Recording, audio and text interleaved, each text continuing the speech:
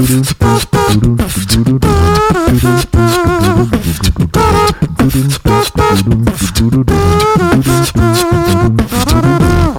welcome to another episode of Money Lab. I'm your host, Matt. Always ask for middle names, Giovanisi. And joining me is the founder of ListenMoneyMatters.com and the co-host of the Listen Money Matters podcast, Andrew Fiebert. How is business, my friend? Dude, it is good. That's good. I've been a little distracted. I want to hear how your business is doing. I recently switched. I guess this gets recorded at different times, but I'm moving. I'm trying to simplify the business in general. Just moving to more, utilizing more apps and saving money. Every month I look at all my expenses and I see what can I cut, or where can I save money, or do I even use that thing anymore?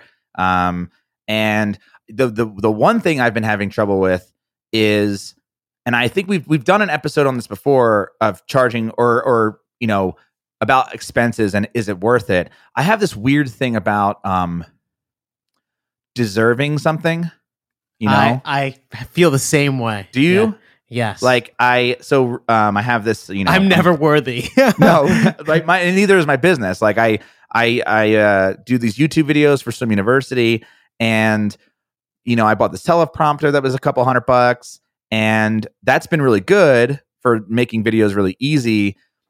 But my lens is not that great for my camera, and it's kind of a bitch to set up, all the equipment in my office and then have to tear it all down. And so I was like, well, is there a way I can connect everything to one stand and just bring the one stand out, open it up, and boom. And so, yeah, there was I looked into a bunch of stuff and I found all this stuff, and I was like, it'd be $1,500 in the equipment. And I'm like, all right. I'm like, yeah, I'm doing YouTube videos. But when I grow up, when I get older. Yeah, right. It's am I allowed to get this?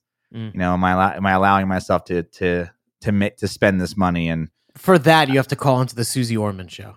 Yeah, I gotta be like, can I afford this? Honey, no.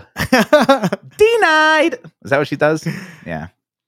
But that's, yeah, I bought a bunch of video equipment to not really amp up the quality, really just to make my life easier. That's the thing. It really is not going to improve the quality of the outcome. And that's why I felt I'm just creating frictionless video production. Is that worth it? Well, I think saving your time is worth it, because if you were worth at least $5 an hour and you save an hour, that's $5. Yeah, I know. It's a lot of money. So yeah, that's what I've been wrestling with this week. It's just but otherwise, things are good. I'm trying new software out. Kind of focusing most of my time on Lasso, but between now and when the babies come, and it's and Money Lab, fucking completely working on money. Oh, finally! I know. You're so thick-headed sometimes. I know. I'm gonna do it. What does that mean? I don't know yet, but I have some ideas, and we'll talk about that later. But yeah, that's what's going on. So this episode is one of our favorite ones to do. We are answering 5 questions from Money Lab listeners. I don't know why I flubbed that one, but before we get started, this episode is brought to you by Money Lab Pro. You've been asking for it, and I finally made it. Money Lab Pro is a membership where you can access every single one of my online business courses and chat with me and other like-minded business owners in the members-only Money Lab Pro community. You'll also get access to my SEO, monetization, and blogging video courses, my YouTube and podcast video tutorials, my lightning-fast WordPress theme, and so much more.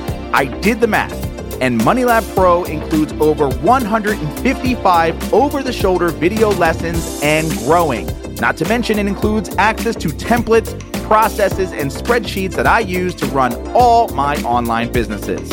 And like I mentioned before, Money Lab Pro also includes a members-only community where you can share your ideas and get expert feedback to help you earn more money with your online business. Go to moneylab.co/pro right now to sign up. It's super affordable, and there's no reason not to check it out. That's moneylab.co/pro.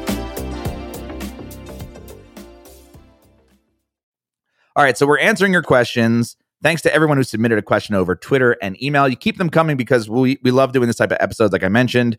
And so let's just get into it. What do you think? Yeah, sounds good.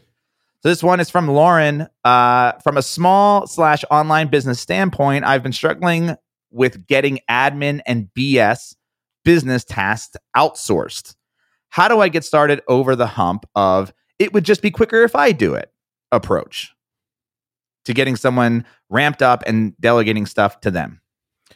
It'll always be quicker if you do it. Always, always, until you stop doing it. That's true. And let someone else get good at it, and then they will get better at it than you. Yep. How did you? Well, I can tell you that. I mean, let's share the story of Candace. Yeah, because that's the first person we hired ever in my life. Yeah. So the way that happened. So basically, we were doing this podcast, Listen Money Matters, which is go listen to it, and I feel like it was pretty early on.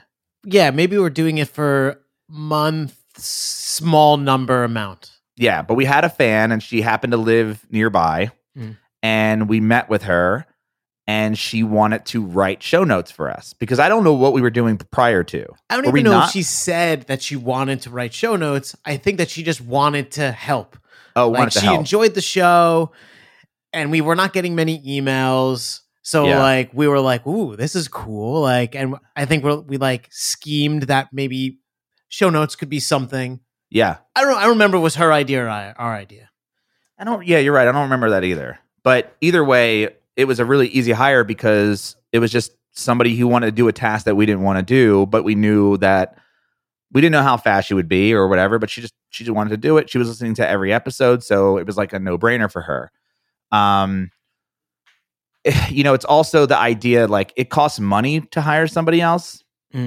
And I think the way that I kind of look at it is if yes, it'll be quicker if I write articles for some university because I know the topic and I can just kind of write without doing a lot of research. But I hate doing it. And so if it's up to me, whether I can do it quicker or not, it probably won't get done because I just hate doing it. So I tend to outsource the things that I know should be done.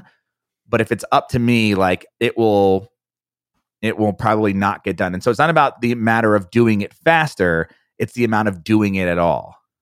I think that you need to look at the type of person that you are. And so I think you, Matt, and me are similar in that we will do something far longer than we should ever be doing it. We have super control freak issues and we'll grasp it, who's going to mow the lawn until the end of time? Me, and then finally who's going to do it right? Yeah. Yeah. Because they're going to miss that. And so if you are, because I always feel like I make these decisions that I should have made a year ago, but I waited so long.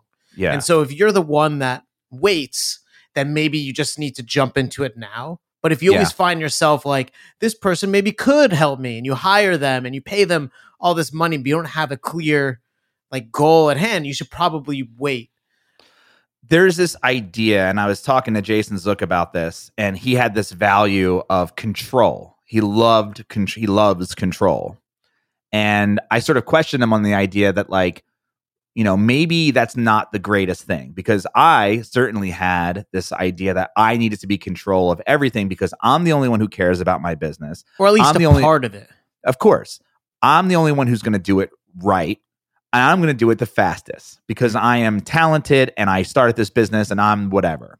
It's the plight of a lot of business owners. I used to have a business owner, a guy I worked with.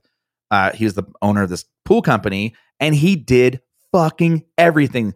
1 week of an entire year, he was up in the, I've told the story before.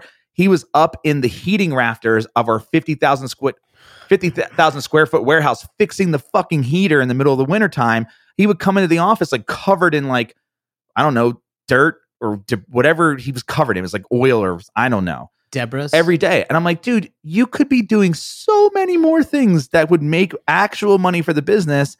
But yet here you are in the friggin' warehouse for a week working on a heater. You could have hired somebody to do that and it would have been done and it would have been done right. but he didn't want to spend the money because I'm going to do it. I'm going to do it right. I'm going to save the money. And it's like, priorities need to be shifted. So this idea of control really needs to be reframed to collaborate, because it's not about, I don't think control is a good thing. I think collaboration is a good thing. When you control something, it's just, you suck to work for. I think you hit like the main thread is the problem in the beginning that I have had, and I know that you have had quite a lot of, is that you can identify this thing. You're like, fine, I shouldn't be the one doing X, Y, and Z. But you don't have a lot of money, or and so you're bringing in somebody who is maybe a tier below or at the tier of the job that you need done. Yeah. And what like the eventual situation is, you have then all of these people that are doing really small amounts of work that are really maybe not that great people, and so you have to manage all these people, know what's going on. And what changed, like literally changed my life, and it was forced by you, is to instead find one person who is a fucking rock star and can crush these smaller things, and then they can grow upwards with you. And so it's not this nominal BS task. What you need is somebody who is interested in what you're doing, maybe even wants to eventually do what you're doing. Yeah. And teach them, because they're going to soak it up. Yeah. I think the word outsource too is a bad choice of word, because that just indicates means, like low quality, or someone who's just a mercenary. Right. It's just like you're a mechanical Turk. You're just a human robot. And I think that as soon as you take that away, that idea away, and you're saying, I want somebody, I have a problem with social media. Like I don't post on Facebook. I don't post on Pinterest for my business. Am I going to hire a person who just posts pins on, Pinterest? Or am I going to hire like a Pinterest, somebody who wants to really be good at Pinterest and I can work with, and not just Pinterest, but maybe social media in general, like somebody who can do, and then maybe not even social media, but marketing in general. And I'm not saying that they have to be that from day one. They could start with just Pinterest, but you kind of like, the idea is like you hire somebody with this intention of sort of moving them up the ladder. And so at that point, I don't want to hire somebody overseas to do like a robotic task that, either one, I could probably automate with an actual computer, or decide I don't even need to do that in the first place, or maybe think about the bigger picture and then hire somebody locally, or somebody, that I can speak to on a regular basis, and then work with them to building up this thing and collaborating with them. Because honestly, like I think I know everything when it comes to online business, but somebody might have a better idea than me, and I should be open to accepting that. I absolutely agree. And I think that at the end of the day, you do it well because you care. And so the only way you're going to get yourself out of it is you bring someone on that cares. Yeah. And you have to, and it's such a hard like action step, right? It's just bring somebody on and treat them as if they're your colleague and not your employee. Yeah. I don't know. I mean, and I think if you're going to get the best out of a human if you treat them well. Like a human. Right? Like a human. Yeah, I agree. And so my recommendation, I guess, to start is to just find somebody. If you have an audience, email, even if they're like, look, I have a pool audience. I could have emailed my whole audience and be like, anybody want to write? Anybody want to join? Anybody, I need help with X, start to just ask around, and somebody will definitely want to do it. You would be surprised. I am constantly surprised. Yep. So thank you, Lauren, for your question. Really appreciate it. That's a very good one, and something that, we still talk about a lot. This next question comes from Tom Martin of channelfuel.co. Hey, Tom, you should check out his course, vidpro.com, as well. That's where I learned all my YouTube optimization stuff. So he asked if you've ever had any experience with negative SEO, and how did you overcome it? Have you? Very early. Yeah, same. I subscribed to the original Pat Flynn, like spin the articles. I bought like Article Wizard. Really Article Wizard. Unique Article Wizard, right? Yep. Created a million versions of a thing. Did he pitch that at one point? Yeah, I wow. learned it from him. I had this like thing printed out, and it was on the side of my desk as I went through the steps. And I ramped up Listen My Matters in the first month or two, and I got $500 in income. And I was like, I am going to be a millionaire, a super millionaire, in days. And then it all crashed because it was all bullshit. And I just happened to do it late in this, tactic game. Yep. Mine was the same story. I did Unique Article Wizard. I submitted a bunch of small articles to eZine Articles and any article directory that would take me to build a bunch of backlinks to a bunch of shitty content. Was making good money, and good money for the time. It was like 2007 or 8, and one of the animals updates from Penguin or Panda from Google, just like site came crashing down, no more traffic, and so yeah, that was a long time ago. And recently, no, I've not experienced anything because of the adaptation that I learned from that experience, which was to basically Corbett Barr's write epic shit mantra was like write epic shit mixed with this idea of doing your research prior to writing that shit, right? So research to see if people even want that shit that you're writing, which is just doing keyword research, whether it's with a free tool or using something like Ahrefs or whatever, and just find the keywords and just people are looking for what's the best conical fermenter for home brewing. Like people are, okay, good, I should probably write that. Are people looking for, how to install a caster on the bottom of a glycol chiller, which is something I'm holding in my hand right now because I'm having that problem. No, people aren't. So maybe that article gets pushed down the line and you don't write it.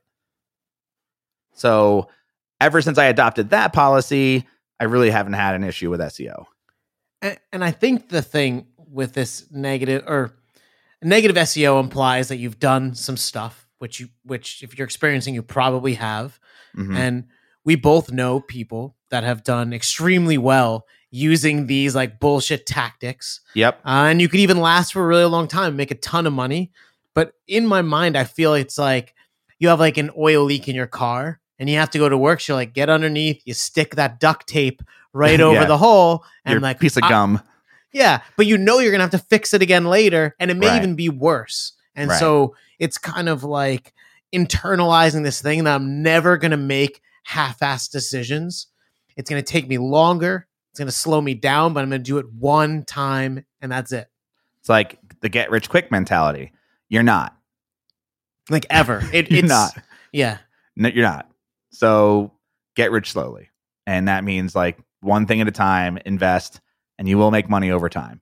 And then similarly, like I think you're absolutely right. The analogy of the car oil leak, which is funny coming from you since you don't own a car, is accurate because it really is like do it right the first time and do it ethical the first time and do it for the people the first time. And then you won't have to worry about any of the things that happen on the backside. Like, for instance, this is why I don't do backlink building. Like backlinks for me happen. They just come very naturally. It's harder and slower to do it the way you've done. It is. But you're built on a foundation of gold and like this is now what your business makes. You're not worried that next month it's going to disappear because you get discovered. Right. So that's how I think we have experienced it. Yes, we've overcame it. And the way we did it was just by really, really white hat SEO tactics. You basically have to start, like if you had an article that gets punished, you just got to do it over. Yeah. And do it like 10 times better. Yeah. And if your whole site is penalized, you probably did a ton of bad shit. So just start over. So speaking of penalized, our next question comes from Sam. Do you get penalized on Google for having your content featured on multiple sites? I did not see that penalized was there. Just, Is it penalized or penalized? Tomato. All right, let's just say penalized because it's funnier. Deal. So, do you? I don't think so. Content featured on multiple sites. So you're saying like people literally copy. So I discovered the other day that if you listenmoneymatters.com, but in the word money, put 2 E's. Somebody registered the domain, copied the exact HTML, CSS, and article, and I only discovered it because it was driving traffic to my site. Oh, I think they didn't replace. And the thing is, if you look hard enough, I'm sure Swim University is duplicated all over the place. The content, sometimes the exact thing. Google knows which came first, which is the authority with all the links. You can't fight it. And if I wouldn't give it away, you know? Sure. Okay. So I have thoughts on this. I don't believe you get penalized anymore. Sorry, penalized. I don't believe you get penalized anymore. It used to be a thing. Duplicate content used to be a thing, but we're not talking about duplicate content. Duplicate content is when you have duplicate content on your own website. That's where you get, and then you're really just hurting yourself. But that's just like silly. Why would you ever have that? Content syndication, Google has said that they're fine with, as long as I believe there's a conical link pointing back to the original article. But again, they know. Personally, I don't believe in doing this in content syndication. And there's a few reasons why. One, I own that fucking content. What if they outrank you? Yes, exactly. I don't want that. I'm sorry, Forbes will outrank you. Yeah, right. So no thank you. And also, like, you can't fight it. You're absolutely right. I have had so many on Swim University, so many people. You literally have a lawyer on retainer. I literally have a lawyer on retainer to send cease and desist letters to people who scrape multiple articles of mine and mix it in with their own blog content. It's not like they're literally that shows duplicating how my mad site. It makes you that you literally have a lawyer on retainer, and I know you sent a ton of letters. Yeah, and I've even called these companies because they're like local pool companies who think that they don't understand how the internet works and they're just copying and pasting, and they'll even put a link. Sometimes they'll put a link like it was originally published on Swim University. I'm like, you don't get to do that. I never gave you permission to do that. Therefore, this is not content syndication. This is content stealing. And so most of the time, though, I will call these companies, and it's an impossible task to keep doing this. But every time, like Michelle will start doing research on an article, and she'll be like, hey, I found this this website. And so I'll literally call them because I usually have like a business phone number. And they actually don't know. They're like super apologetic, and they're like, I thought we could, I'm like, so, and then my argument always is like, well, you can't do that on a book report in school. You can't just like copy that. So why do you think you could do it on the internet? So, it's impossible to regulate, but it's okay because like I've never been punished for it on any site that I've had. So not to say that my experience is like the end all be all, but like it's really not something I would be worried about. And I also would not offer it to other websites because of that exact thing. I used to offer, content syndication on these, like they had these like small SaaS companies that were building these pool products, and they had a really good site design. They had a good blog, and they're like, hey, can we syndicate your content? In my head, I'm like, well, if they start to get really big, I mean, that's a lot of backlinks on their site to mine, but then they're going to outrank my articles, which don't make me any money. And who the fuck is going to go to their site, read an article and go like, where was this originally published? Swim University. Like, let's go to that. What if I read it again in their font? Yeah, exactly. It's not something that happens. And so, I guess the answer to the question is like, in our experience, you do not get penalized for having content featured on multiple sites, content syndication. And I've read from Google that they're completely fine with that. And that maybe the ultimate question is like, what is the benefit of doing it? Right. I would say, I mean, the benefit for a lot of people is exposure, which, write a better article and rank. Yeah. You'll have more exposure than you can possibly handle. The third article I wrote on Listen Why It Matters, no one came, but 5 years later, after we were big, now a ton of people read it. But It's mine, and it's only on my site. Exactly. Patience. Yeah, patience. So thank you, Sam, for that question, and Tom also for his question. I figured they were like kind of similar. Next up is Ryan, who says, I am very close to picking a niche and starting an affiliate website. 2 questions for you. When looking for a niche, what are the most important things to look for? Keyword difficulty and traffic, perhaps? And 2, how important is it on posts to have the author listed? I'll initially write most of the post, but I'm hesitant to put my name out there on the interwebs. Better to just leave it with no author or use a pen name? Ooh, I really love all of these questions. I do too. So let's talk about the first one. When you're looking for a niche, what are the most important things to look for?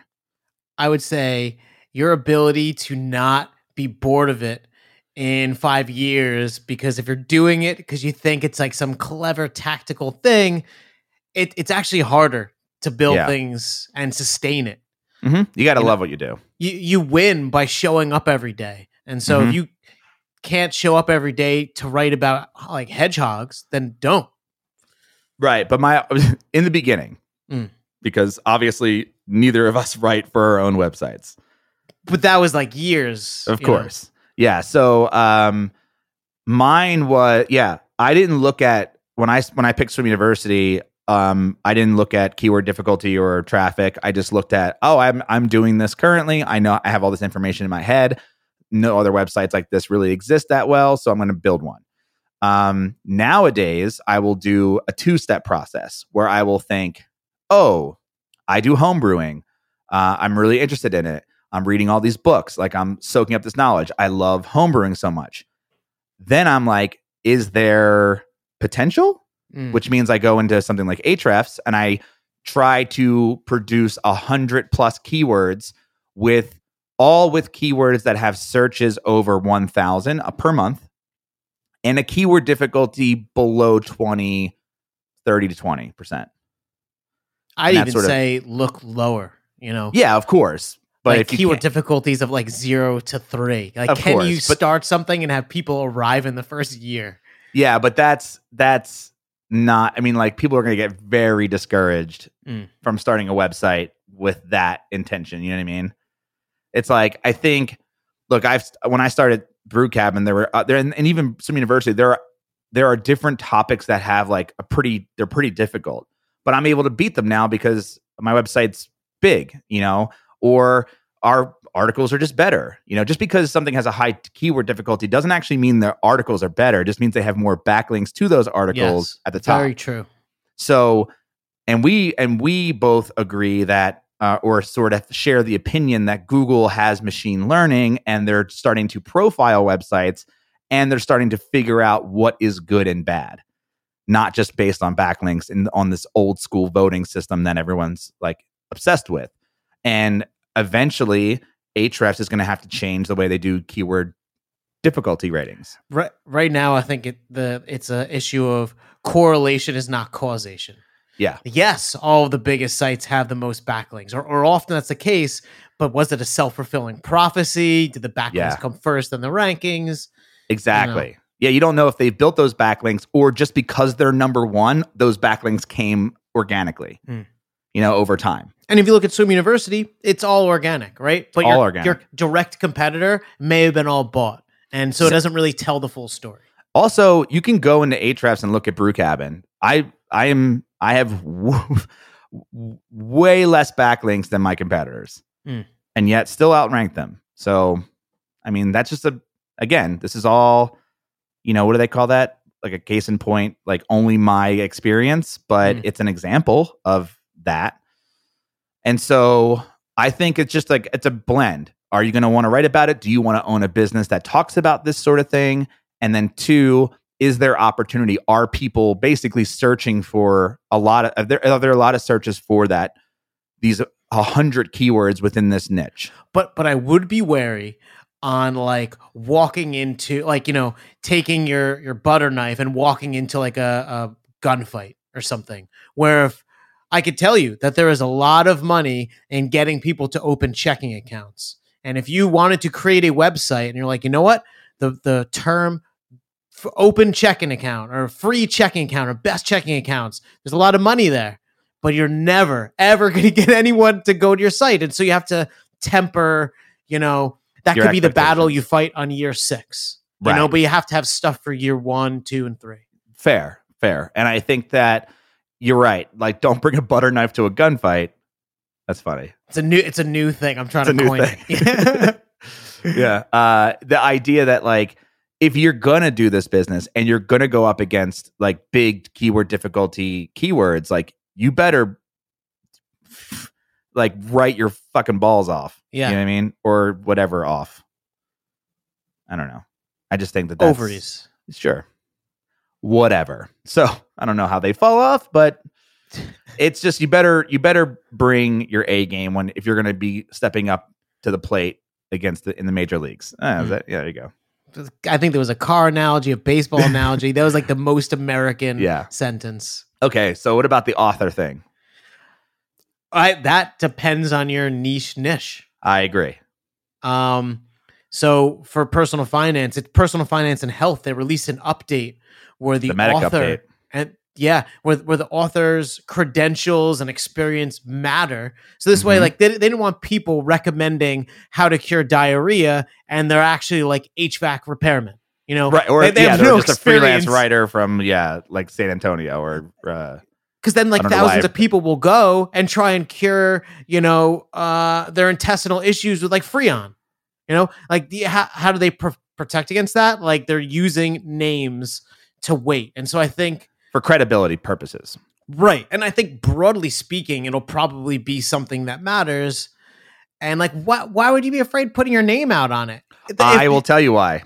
Don't do shitty work then. No, I when I first started Swim University, my pen name was Matt Stevens, which is that was my pen name. The reason was because I worked at a pool company and I thought if they ever find this, they're going to know it's me and I might get fired. And then one day I was like, wait a minute, I'm not even doing anything, conflict of interest wise. Like, plus I want people to know it's me. I put my name out there, and then I got asked to go on the Martha Stewart radio show because they knew who I was. They knew who to contact. I went on the Martha Stewart radio show 4 times to talk about pool care. That's awesome. Yeah, and then I got fired. but I can see why not wanting to put your actual name out there. And if you're creating a site that isn't, in my case, like with home brewing and with pool care and with anything else that's like in coffee, even like you don't like, how would you know as a person that the person who you're reading is an expert in anything unless they're already a big name versus somebody who you're reading an article about personal finance or you're reading an article about health and they have the word doctor in front of their name or the word, financial advisor at the end of their name or MBA or CPA or something like that. There's these, I think that's when it really matters. And so currently on Swim University, we don't, and Brew Cabin, although Brew Cabin might change, I might want to be more known in the homebrewing space. Because it tends to, like in the homebrewing space, there are like bloggers that people know, and they lend credibility to the articles. Where in pool care, no one knows that there's not like some top guy that's like, I'm the pool guy and everyone knows it's Dave Ramsey, the pool guy. It's like, who's this guy telling me to put chlorine in my water? I only listen to John Bobbitt, who talks all about pool care. He knows his stuff. So it's like that's what John Bobbitt did before. That's what he does. Yeah, after that whole incident in the 90s, yeah, he went into pool care, and he's a big name. How inspirational! How inspirational is right. So So basically, like in the pool space, we just are an authority website where we talk in the word we as opposed to the word I, and so like we as a company recommend X. Also, we are we're a team of researchers and we sort of present ourselves that way in like, because we are a team of researchers. So yes, a lot of the information comes from me, but we also do research with multiple people to be like, okay, we've sat down, we've decided like this is the best way to do X. And so therefore do this, so it's like an entire company telling you what to do and we're unbiased. I'm just thinking how unfortunate for you to spend your life creating these amazing things that could really help people. and you don't even get credit for your own work. Yeah. And it's like, 2 years later, it's really working. You think you're going to quit your job. Now you have to make a name for yourself. Right. Do you put your name on the articles? Yeah. And everyone who creates their things, they put their name. Yep. And hey, in the beginning, I thought about that, but then I was like, who am I? No one at work's looking for shit and finding me. Yes, but you at this point, because of the podcast, are an authority. Like, people can look up your name and be like, oh, I want to take advice from Andrew. Whereas, like, if you have a team of freelance writers who write for a bunch of other things, like, you may not want to put their name on it because, they're written like 17 other places, all in different topics, and it becomes like less credible. Mm. You know what I mean? So that's why at Swim University, like, I am not writing the articles, but yet I'm the only one in our company who's been in the industry for 20 years and is in all the videos, but I didn't write those articles. And so, like, we don't. I will say that on the name of the author, on every article on Listen Why It Matters, there is a link to their author page. And I can tell you that no one clicks the link. So no one even cares enough to know who I am. Yeah, I would say, depending on the niche, if it's not an authoritarian niche where, like, the credibility of someone's name is important, like health and personal finance, then you can leave it out. And pen name or not, I mean, just remember that if you use a pen name and you're trying to be credible as a person in this field, and you want to be known, and you not just want to hide behind the scenes. Like, I think as soon as you use a pen name, you might as well just not put an author name on there, because you're already, like, saying, well, I don't want to be known. Seems like you're hiding. Right. It's like, I don't want to be known as the expert basket weaver in the basket weaver community. And so I'm just going to use a fake name. But, like, yet everyone's going to look up to this fake name and realize that it's fake. And then one day you're going to change your name. Like, actually, no, my name is John Bobbitt. I'm sorry. And then everyone's like, wow, so you're the pool guy. Great. So I just think, it doesn't really matter. Besides, unless you were in medical, personal finance, or anything that lends credibility to people's safety. I was just thinking, wow, John Bobbitt, you're the pool guy. Yeah. How are you penalized? Call back. Nailed it. All right. Thank you, Ryan, for that question. Appreciate it. This last question number 5, comes from Thor Sandom. It's an awesome fucking name. So, how do you trust yourself as opposed to always seeking approval from others? For example, looking to books, courses, gurus, influencers, articles, etc. Love this question. Then take it. I have this thing written on my whiteboard directly behind me.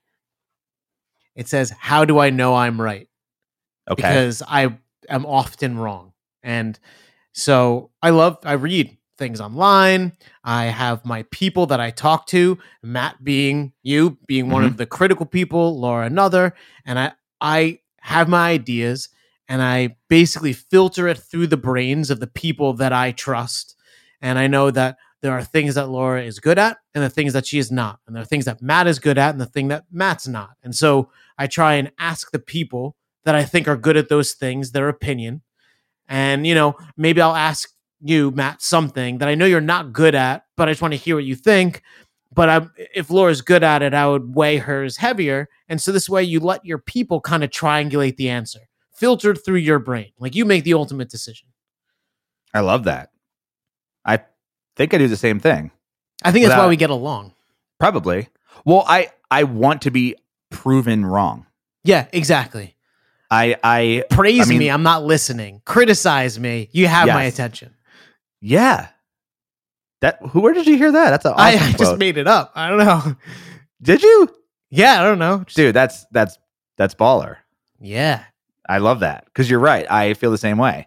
And I'm going to trust you more because you criticize me. Exactly. The thing is, like, also, I don't need a bunch of fucking emails saying I'm an asshole.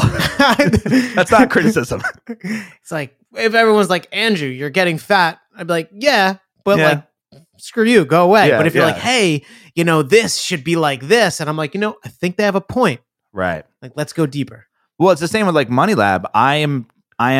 It's all hypotheses, right? Hypotheses. Hypotheses. Thank you. I want to be.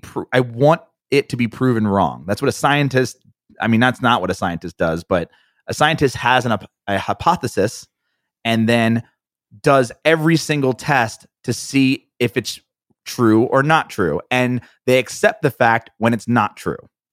Where it's like Edison with the light bulbs. I think he said he had like 20,000 attempts to make the light bulb. He said that he just found 20,000 ways to not do it. Right, exactly. And I think and this is, I think early on, this is something I think, do you think you were more bullheaded in the beginning? Yeah. Yeah. Where you thought you were just right about everything? Oh, for sure. Yeah. And it's this like thing where it's like, you don't know what you don't know. Yeah. It's also when you look at everything as an experiment, which is kind of the hidden mantra of Money Lab and has been my mantra in business for now many, many years after I heard it, which was, if you can look at something and go, and not to be pessimistic about it, like, oh, I bet this won't work, but instead look at it like, let's try it. And that's like the phrase, like, let's just try it. Now, before we try anything, and I do the same thing, like I'll get an idea, right? And this is the problem with looking at books and courses and gurus and influencers and all that stuff. If you flood your mind with all of these like things, you're going to have so many fucking ideas that it's going to feel impossible to pick the winner, right? To pick the right thing to do at the time. Or what'll happen is you'll get so overwhelmed with all of the things that you could be doing to make money, and all these opportunities will just, because it's just ideas that are just being like pelted at you constantly. And so one of the best things I did this year is stop reading business books. Now, I understand that I'm in a position where I am running a business and it does pay for my living. And so therefore, like, whatever. But I know a lot of people still read business books even at that level. And the reason I stopped was because if I pick up a business book, it's going to give me an idea and it's going to send me down a path of something. Is it the most important next thing? Right. The most important next thing in business is making money and making it as easy on you and your employees as possible to do it. And the only reason I say that is because there's no other reason to have a business unless it's making money. Right. But then it's a hobby, as per the IRS. Yep. And I just want to say, on the seeking approval from others and trusting yourself, like you're going to start this thing and you're going to like publish your first thing in the world. You're like, I wonder if it sucks. It does. It's going to be really bad. It definitely sucks. We don't even have to read it. Right. But as you kind of do this, you care less and less. The first email where someone tells you, hey, Andrew, that was really bad. That is like the most hurtful email you'll ever get. Now, like, I don't know, we get tons of emails that say that we suck all the time, and it doesn't matter. And if you listen to our first podcast together, timid versus now, and you just grow, but you have to give yourself the chance to be the fool. Yes. And the other thing too, like to kind of build on that, is it's not about trusting yourself that you're going to be right or not. It's just that like you're comparing yourselves to those gurus and those course creators and those influencers, and they are at a different position than you are right now. It's not a fair comparison. No, they've had their first shitty video, their first shitty article. They did that. But they kept going, and now you're seeing them at their 5-year mark, and you're like, well, they're right. I'm wrong. No, they're just 5 years ahead of you in their thing. They're not right or wrong. They made a billion mistakes along the way, and so will you. And the only way that we could say what we say, the only way we know is because we have wasted thousands of hours and dollars and got gray hair making the wrong things. And the thing is like, I truly believe that there's no person in this world, like anyone can be smarter than you, and you can be smarter than anyone. Like, we're all on an equal playing field when it comes to like brain power. It's just depending on how you use it and whether you're willing to like stick it out and try. Refine it. Yeah. Just work on it. That's it. Yeah. That's all the questions. What do you think? Do we have anything else? You just got to show up every day. That's it. That's really the secret to life. I did an interview. Well, I think I did an interview with somebody, and I was like, it was with Thomas on the show. where we're talking about, Iron and Wine, the artist. No. He's like a folk artist. He like clocks in every morning in his studio and writes songs, and most of them go probably nowhere, and some of them hit. And then he makes albums consistently. But he clocks into work. It's like, how do you do that? It's like you're like a songwriter. It's like, yeah, well, I mean, songs are just not gonna like come out of thin air. You gotta fucking work at it. There's this artist for the New Yorker, and I think his Instagram handle is like Abstract Sunday or something like that.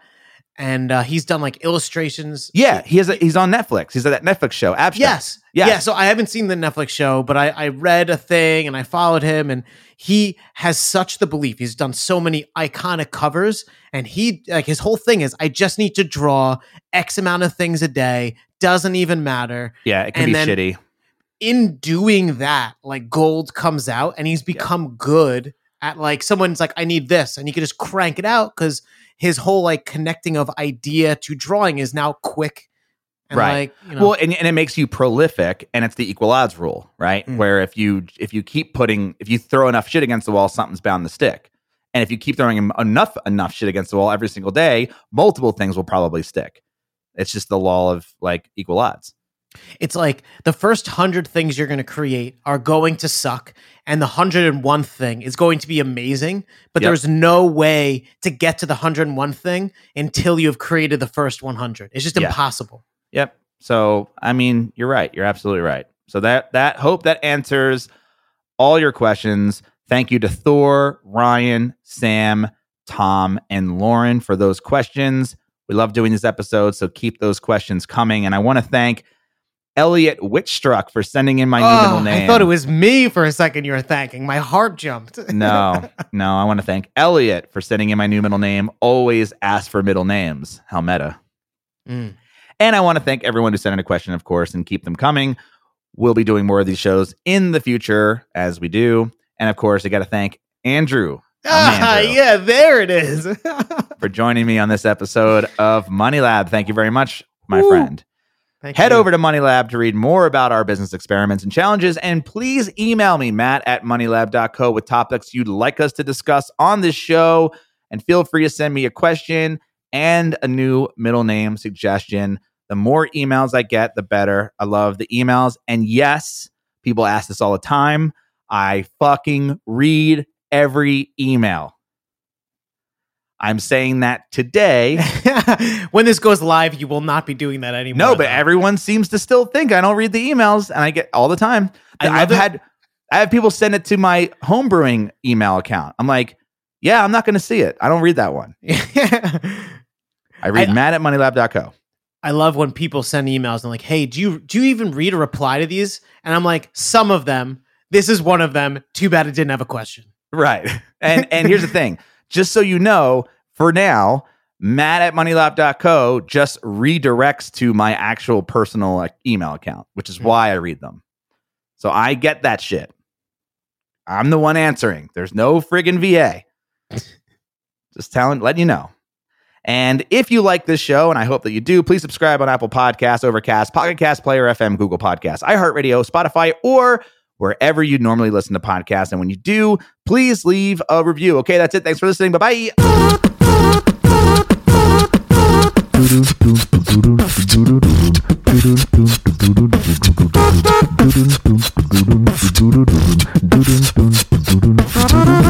Please tell your friends about this show.